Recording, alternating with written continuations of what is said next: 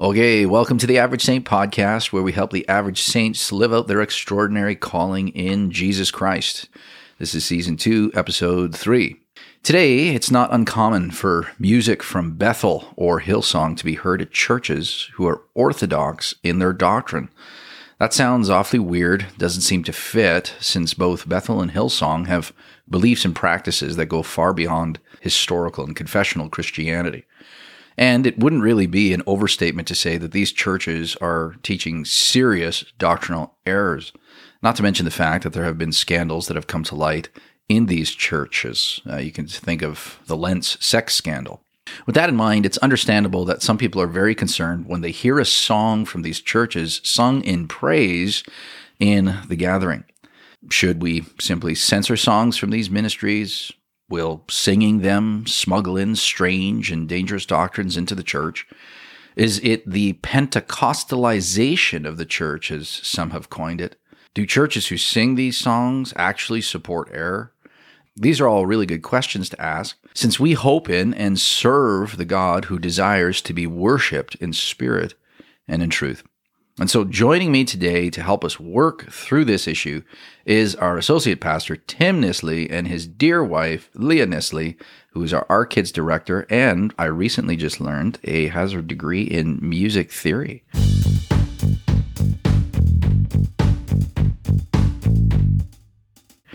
Welcome, guys. Thank you. Great to be here. Okay, so first, let's just lay down a few things. Leah, tell me about your degree in music. I had no idea that you even had one. Yeah, so I have a 4-year Bachelor of Arts degree from Northland International University. Nice. Church ministry degree and a music degree. Wonderful. And how long have you been a worship leader? Well, Tim and I have been serving together in music of some sort for probably 20 years. Nice. Man. Since we've been married. So you don't know at all what you're talking about then. That's clear. This is the first time we're thinking about these things. Oh, is that it? So we've got you really. on your toes. Yes, and this is a controversial issue. Leah, you said something very interesting before we started recording that I was hoping you could share with our listeners, that this issue itself, because of the controversial nature, it's something that is a foil against the church. To tell us a little bit more about that, expand on that. Yeah, well, I think that Satan loves to use music in the church as an occasion to divide the church and really distract the church from its mission of seeking kingdom people and seeking to spread the gospel. If anyone has been in church for any length of time, they know that music is always an issue. Right. People come to church saying, I didn't like the music at my other church, so I'm coming here. How's your music? Music is a big deal, and I think Satan loves to distract us with it. We have all kinds of opinions about it, so I think this is really great that we talk through some of the issues and try to work together to keep the unity of the Spirit and the bond of peace. Well said. Well said. Yeah, I think you're absolutely right. I mean, it's interesting that one of the greatest tools and gifts given to the church would be co-opted by the enemy of the church. I think so, definitely. That's not an accident, is it? So let's just lay a few things down before we start these questions that I've got for you guys. Some groundwork. So first, we've got to recognize, as you said, this isn't a new problem. Mm-hmm. This has been going on for a while. Throughout the history of God's people, we have those who penned worship songs that had a less than spectacular orthodoxy in their life. Here's a few. So we've got Spafford, who wrote "It Is Well With My Soul." You guys know this song well. We've sung it here several times at fellowship. What is probably not very well known is that he actually taught a heresy when it came to the Holy Spirit and the doctrine of hell. But we still sing his songs. Is that okay? We'll find out. Stay tuned. Then we have Luther, "A Mighty Fortress Is Our God." Who doesn't like that song? What a great song. But if you look at what Luther said towards the Jewish people, it's really not an overstatement to call him an anti-Semite. And then we have dear King David, the sweet psalmist of Israel, a man after God's own heart, who led a violent life of bloodshed and fell so far from God as to sleep with another man's wife and then murder him. But we still sing some of his stuff, don't we? Absolutely. Okay. Well, this is getting really controversial really quickly. Then we have King Solomon, who wrote Psalm 126. Dear brother Archie pointed this one out. In the last years of his life, he actually lived in open sin against God, and yet his words haven't been removed from Scripture or even singing them, and they haven't been rendered less true. So this is an old story. This is something that's been going on for a while and requires some discernment. The second thing we got to recognize is that, and I want to hear from you because this is just something that I was thinking about, but all the notes and all the words belong to God. Do we agree with that? Yeah, I would say we do. So there is no chord that pleased the Lord. No, I don't think so. Okay. I don't think we could extrapolate that from the Scripture. Okay. I just want to make sure I'm on the same page. And so God has given us tremendous amounts of creativity to use various instruments and various musical arrangements which reflect his glory and to render him praise. So these notes are not to be rejected, they're to be redeemed. My wife and I were just telling our children about the interesting, what is it? Is it the quarter notes that like Chinese music and Indian music has? Like we do half notes, they do quarter tones. Yes, we all do quarter notes. But. Quarter notes. So it's quarter tones. See, I don't know what I'm talking about here. But it's that funny like bing, bing, bing, bing, sound. It just seems off. And my kids were like, it sounds funny. Like, why do people sing that way? And we're trying to tell them it's actually, this is part of like God's great expression of diversity. Like this is how these people have created music. So I guess those notes are okay. And if I can just jump in for a second, just coming from a very fundamental background, I guess, where I grew up, they did claim that basically half the music belongs to the devil and half to God. So the devil owns beat 2 and 4, and the righteous beat is 1 and 3. Certain instruments are also of the devil, such as the drum. But we know that God is the God of everything. He is the God, like you said, of all the notes, of all the beats.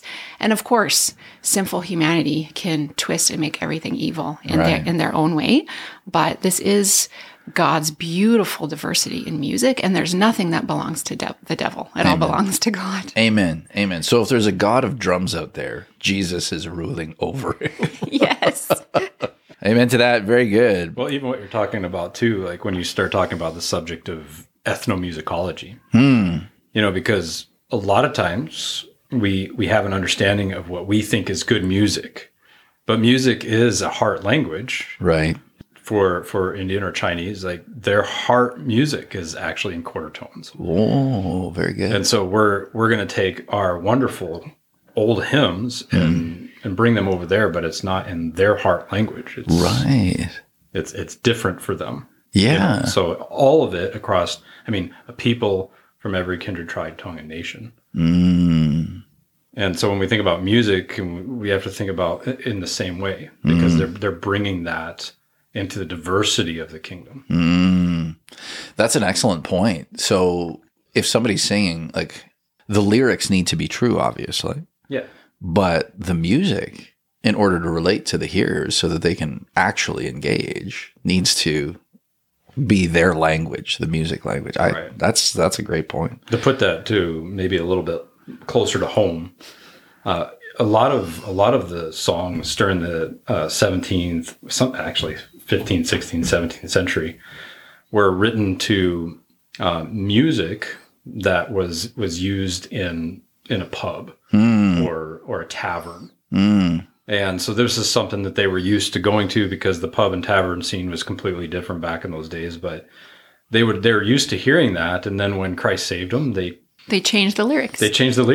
They took the same music and put their new faith. Yes. Right. Amen. That's excellent. And third, so that we got 2 first points here. So third, we need to recognize that there's a real conscience issue at play. I just had an interesting conversation with somebody who's recently attended our church. They've come from, charismatic background, and, they were very concerned over the ministries of Bethel and Hillsong, as they should be. But because of the unsound doctrine and practices of such ministries like that, they just cannot, they will not sing that song. And I think that is completely understandable because there is a conscience issue here. But we're hoping, though, that when people come to a better understanding of Scripture, they grow in sound doctrine, they grow in grace. Yes, they can disassociate from those ministries, but true words are true words. Yeah. And beauty is beauty. And it can all be used for the kingdom. All right, so let's get the first question then. Why would some choose to sing songs from these authors? Well, I think some would choose to sing these songs because they are doctrinally beautiful. They take the truths of Scripture and set them to melodies that are great to sing. Yeah. And they're full of truth. There you go. So the truth and the beauty aspect. Absolutely. Why else do you think? Any other thoughts on that? I think some, am I talking too much? No. I think some ministries would choose to sing them because they feel really good and they're very popular. Yes. And that's what a lot of people listen to, maybe on the radio. And so in order to make the congregants feel wonderful, they would encourage these songs and sing them over and over and over again. Right. Yes, on repeat. Yes. Yeah, and probably some of that is that if you don't have a nefarious reason why, or you don't have a pragmatic reason why, some of it's just because people know the song. Yes. You know, like you'd be surprised how many people come into our church who don't know a bunch of the hymns, the old hymns. Right. Like you'd be surprised because they're like, oh, I've never heard that before. Right. And some of them they have, and they sing really well. And then some of them, they haven't heard it. And it's quiet because they don't know it. And some churches, they just sing like, the top 40, Gotcha. in Christian music. And that's what they do on Sunday. The discernment that goes into choosing worship sets is basically they look on the top 40 charts and say people are hearing it in their car, therefore they'll sing it better because they know it, because they listen to it all the time. Right. So there's a widespread appeal. People obviously like how it helps them feel. And that's actually an interesting point that you bring up, Leah, because that's the criticism, right? The criticism is, well, this creates an emotional response in worship. But last time I checked, and you guys correct me if I'm wrong, like having an emotional response in worship, is that by definition biblically sinful? Absolutely not. Okay, if we good. love something, we will be affectionate. We will have deep emotion. Right.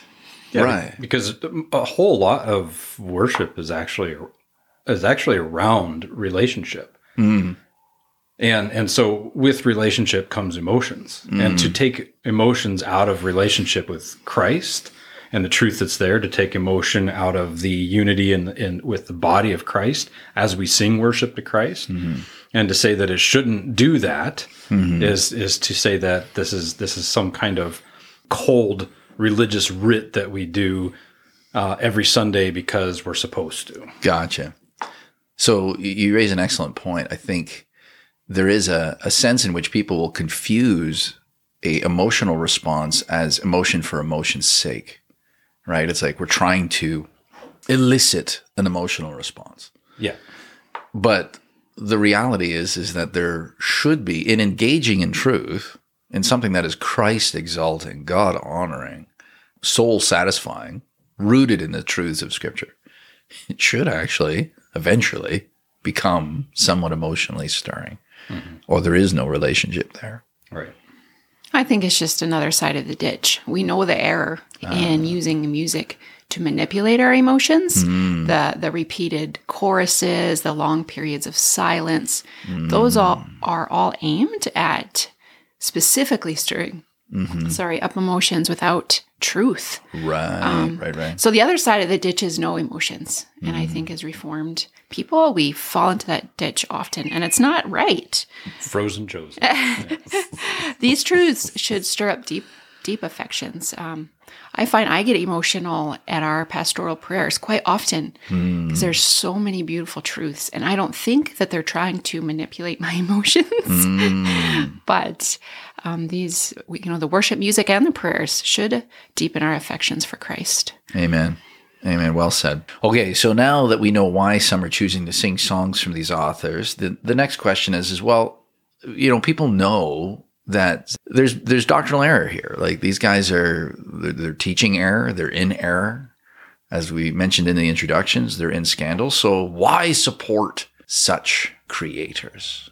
Is that something like we can do with a clear conscience? Because at the end of the day, these guys are getting paid for their music, right? I don't know how it works. How does it work?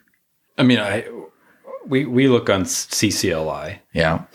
That's where we get our chord sheets. That's where we get our lyrics to put up so people can see them.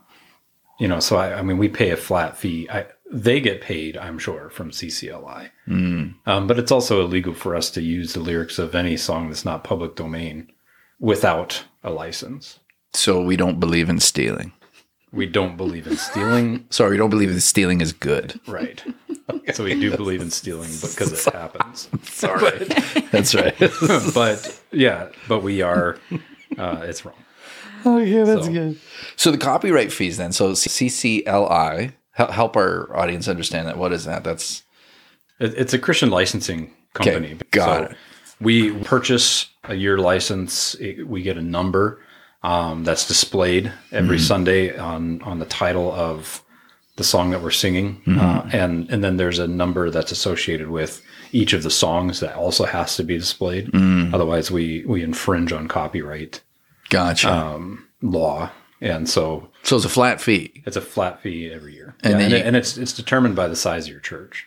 CCLI determines what the price is going to be by the size of your church. Interesting. So we just get a vast library then when we pay one fee.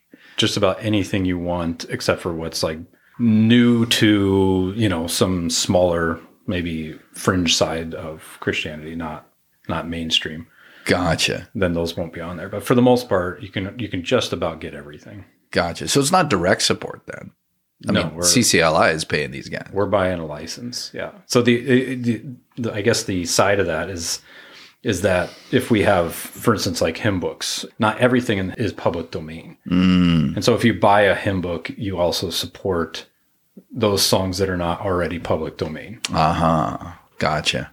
Simply by buying the book, by the fee that goes into the book. Gotcha. Okay, this is helpful.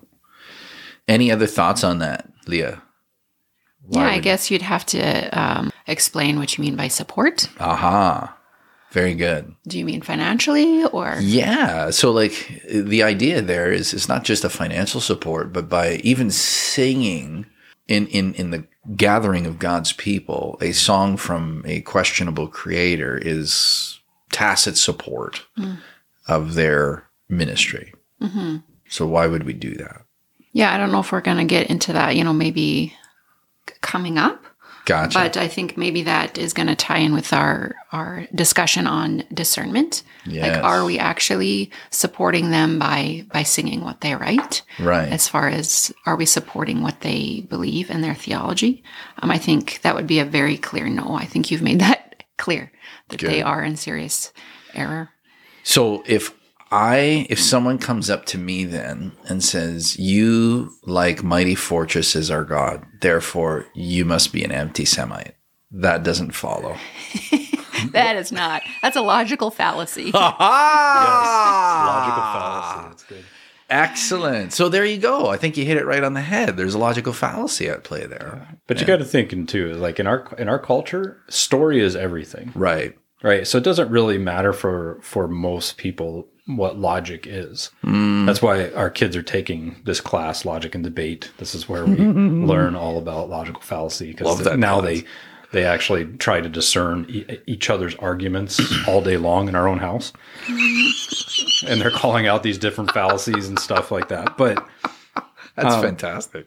We have a problem, I think, in our modern age to actually discern and think through things without going to extreme ends. To say that we're an anti-Semite because we sing a song that Martin Luther wrote, or we read the book that he wrote, or a children's adaptation of the book that he wrote for a barber about prayer. So we should not talk about Luther at all. Gotcha. Or anything that he wrote. Right. I mean, it is a logical fallacy, but it doesn't give us the room to actually discern. Right. Is what this guy said true or not? Right. That, I think, is an excellent point, maturity in the Christian life is about growing in discernment, partially. I mean, we have to grow to discern things. We cannot simply censor the world from everyone. Right. We're all parents in this room, and we know it's like, yes, there are certain things that are a little too heavy for our young kids' conscience. However, the day is going to come when they grow up where we're going to want them to exercise their discerning capacity because they can't stay children all of their life. Right. They will have to be able to navigate with wisdom and with insight and with truth. And censoring the reality from them is not going to serve them. Well, think about it. Like if we teach our kids the 10 Commandments, right? And then we get to this one where it says, do not commit adultery. You're right. What do we say to our kids? Yeah. Did we go read it and move on? Like, what are we going to say to them? Yeah. Like that is censoring to a degree. We have to figure out how we're going to talk to our kids about these kinds of subjects. Yeah. And then for some reason, I think there's a reality of Christian cancel culture. Oh, good point. Yeah. So then if we see something wrong in something, we cancel everything about it. Right. And so again, I think we'll talk about that in discernment later, but right. I think that affects a lot of our thought about whether are we supporting these ministries? No, we're not supporting their doctrine. No, we're not supporting them. Does some of the money go to their ministries? Sure, but we're using Shure mics. Mm. I don't think everything is wonderful about that company, and yet we're using it for good. Even today, right? But when I bought it, I supported their company and the philosophies. In a sense, they'll say, I mean, if we take this understanding, right, the philosophies of their business, right, which could be all kinds of things these days. And this is in no way paid for by Shure at all. We're not doing a product placement here. No. But fair enough. Yeah, that's an excellent point. Okay, so the next objection that we've heard is, well, won't singing these songs cause people to sin? There was an article that came out from, what was it, G3 Ministries I shared with you guys a couple weeks ago. And that was the contention of the author that, well, listen, the very theology of worship that is packed into these ministries and their music is meant to aim at an emotional response. So there's a theology there that is man-centered. And by even singing these songs, it's going to cause people to sin. What would you say? How do you respond? Yeah, well, it goes back again, I guess, to the discernment thing, because there are some music that they write, for sure, that is going to fall underneath that category. Yes. And it is much easier, dare I say, to just ban them. Let's ban Elevation, Bethel and Hillsong, done, and then we're going to be okay. Yeah. But that's actually not true. I was flipping through the hymn book, if you can indulge me for a second. Please. And I quickly wrote some lyrics down that are very awful. They're not doctrinally sound, and they're in our hymn book. And I think when we open our hymn book, all discernment then will go out the window. Right. So one of the, just a few lines here. Why should we tarry when Jesus is pleading for you and for me? Why should we linger and heed not his mercies? Again, that Jesus is just, please be saved. He's begging us. Right. And another few lines says, have you any room for Jesus, he who bore your load of sin, as he knocks and asks admission? Sinner, will you let him in? You have room for pleasure, room for business, but for Christ crucified, not a peace that he can enter in? Or today is a time accepted. Later you may call in vain. Soon your heart left cold and silent, and your Savior's pleading will cease. So that isn't right either, doctrinally. So what song was that? Did you write that? The first one was Softly and Tenderly. The other one I didn't. Oh, right. And there's rip those out.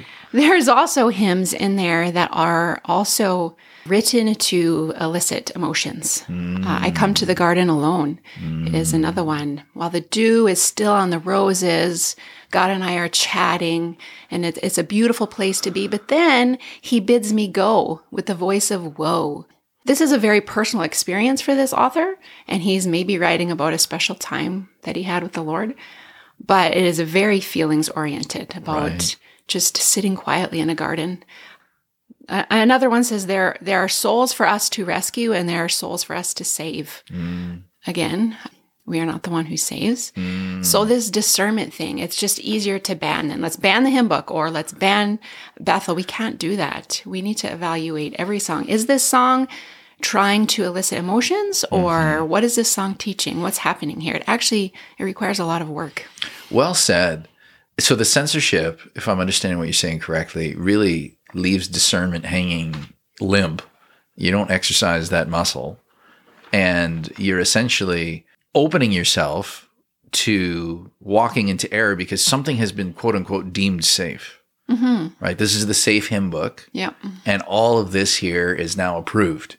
But it's not. Clearly, from what you just said, there's some doctrinal issues there.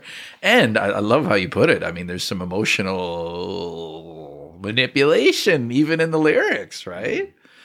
Clearly, putting our minds on the shelf isn't actually worshipful. No, it's the modern adaptation of I can't even. So here's this in front of me, and I just can't even because I don't want to spend the time. I don't want to think through how this should be different. I don't want to do that. And I'm not saying that everybody in discernment ministries does that, but to just ban things because we find something wrong with the ministry is just this kind of like, again, modern adaptation of I just can't. And again, rightfully so in some regards, but I don't think faithful. Yeah. Well said. That's excellent. All right.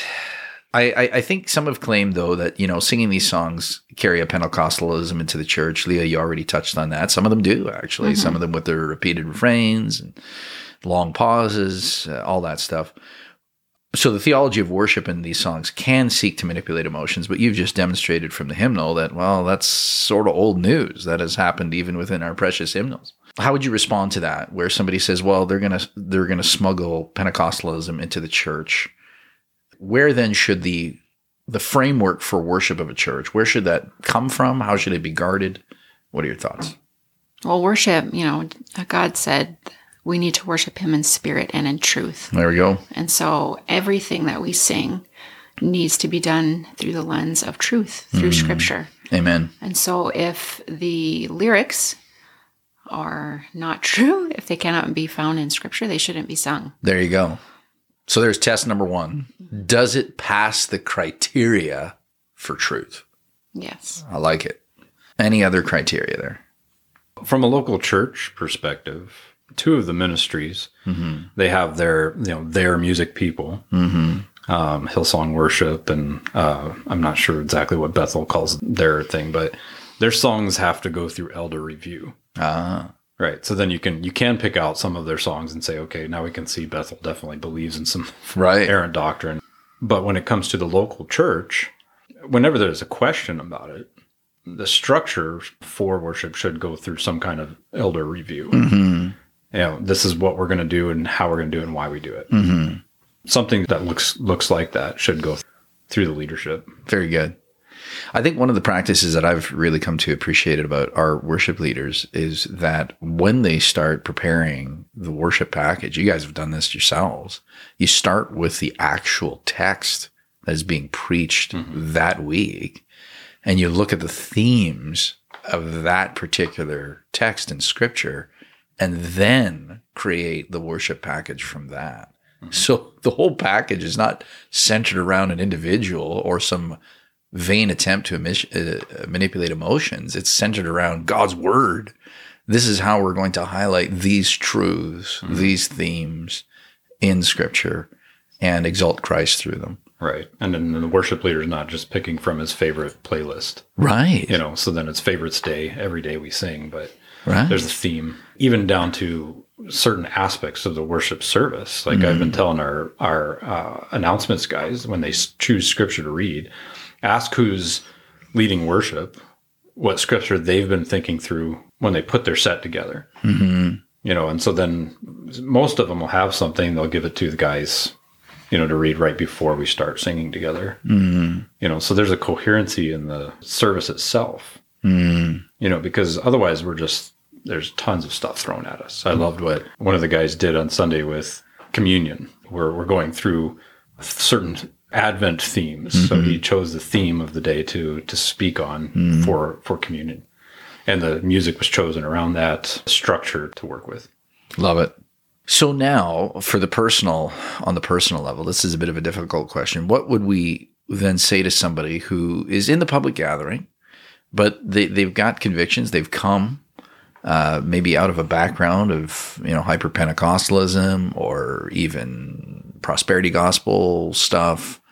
They recognize the songs from Hillsong or Bethel or even Martin Luther, and they're like, I can't do this. How would we pastor them? I think we would respect their convictions. Right. But I think the word that you said is probably necessary at first is to actually pastor them and not put aside their concerns. Right. And to answer their concerns with biblical truth. Right. And sometimes that's not enough, which I understand that. But I would go there first, just listen to what their concerns are. There you go. Give them our philosophy of worship, what we've come up with here. Tell them this is what we do. This is why we do it. Respectfully, if they can't participate in that, understand that. Right. And then help them understand that we're pastoring a whole church. Right. And if we knew everybody's concerned about everything, we would just get up in the pulpit and just sit there and stare at each other.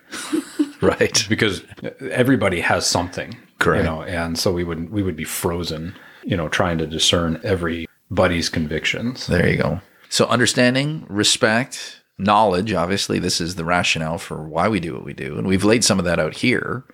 And then, we're not forcing anybody to actually sing these songs. So, no one's going to hold a gun to anybody's head and say, hey, why aren't you singing? Not in this church anyway.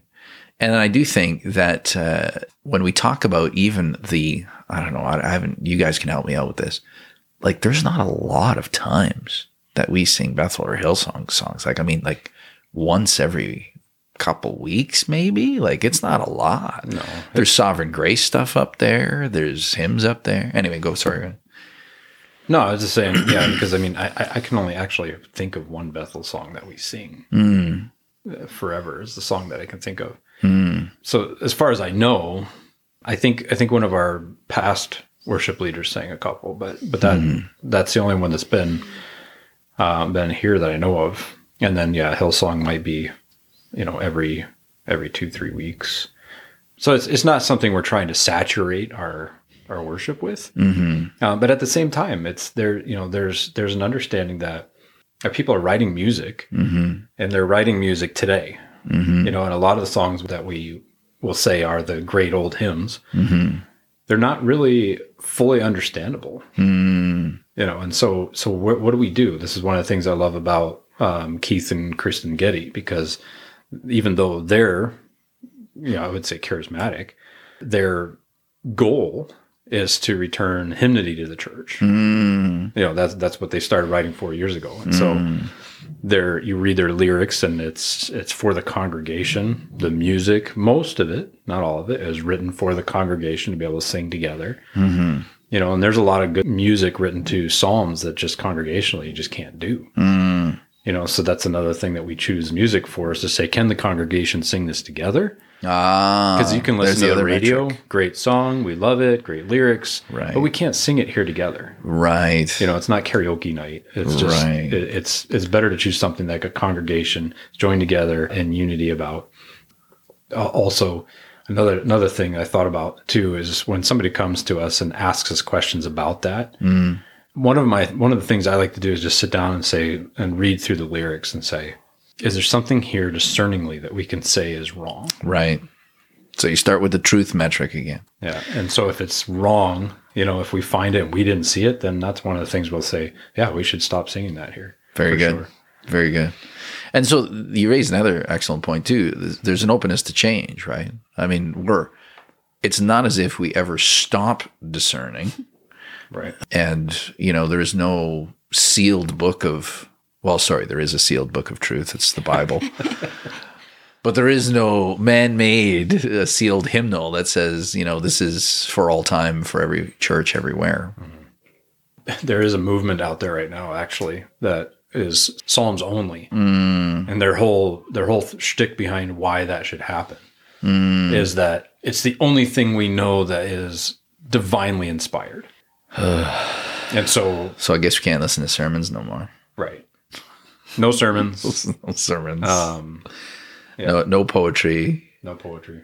No, that goes back to the whole discernment thing. Right. Even when we listen to sermons, we need to listen with God's word on our mind and with truth. Amen. Yeah, the lens of Scripture. Very good. So we've handled a few big questions. This is obviously a topic that can span encyclopedias. But is there anything else that you would want our listeners to know as we seek to sing praise and worship and in spirit and in truth? Any other takeaways that you would like to highlight? Well, I would just like to encourage anyone who's a follower of Christ to keep giving one another grace. Because we will have, I think, differences of opinions. Right. Not over truth, but over music and, the meter. Well said. The tune, if you will, always. And I think one beauty of our church is that we have a variety of worship leaders.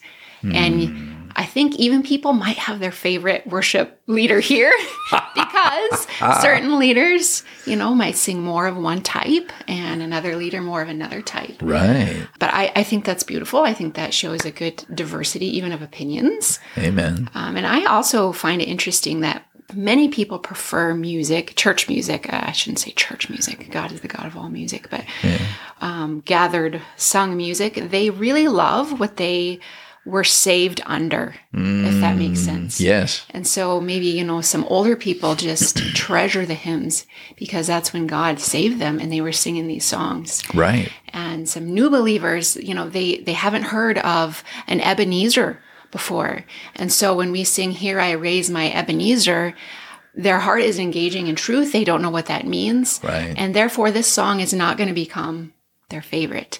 But, they may have been saved under "Christ is enough for me." And they're able to sing that with conviction and joy because that's what they were saved under. Amen. And so I think it's great at our church. We sing a variety of things, God willing, with discernment and grace, but knowing at the same time we're all fallen. We will make mistakes here and there, for sure. When Tim and I were leading at our old church, we were singing this song about grace. And the lyrics were I think it was breathing in your grace and breathing out your love or something. I don't remember now. I'm almost embarrassed to say it. But anyway, we had a very godly man say, I don't think that's the best lyrics because that really ties in with this yoga kind of Eastern stuff about breathing in and breathing out. And we're like, oh my goodness, you're right. We're going to reject those lyrics. Excellent. And so there's always a time to recalibrate, look again at the truth, but at the same time, realize that we're probably going to disagree for always. But let's seek to worship God in truth and in unity with the Spirit. Amen. Well said. Discernment and diversity with a heavy measure of grace. I like that.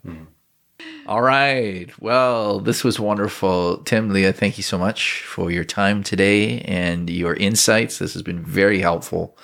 And we look forward to having you guys back on the show. Well, until next time, if you have any questions or you have any ideas for us to cover, feel free to email us at questions@fellowshipedmonton.com. And this is The Average Saint signing off.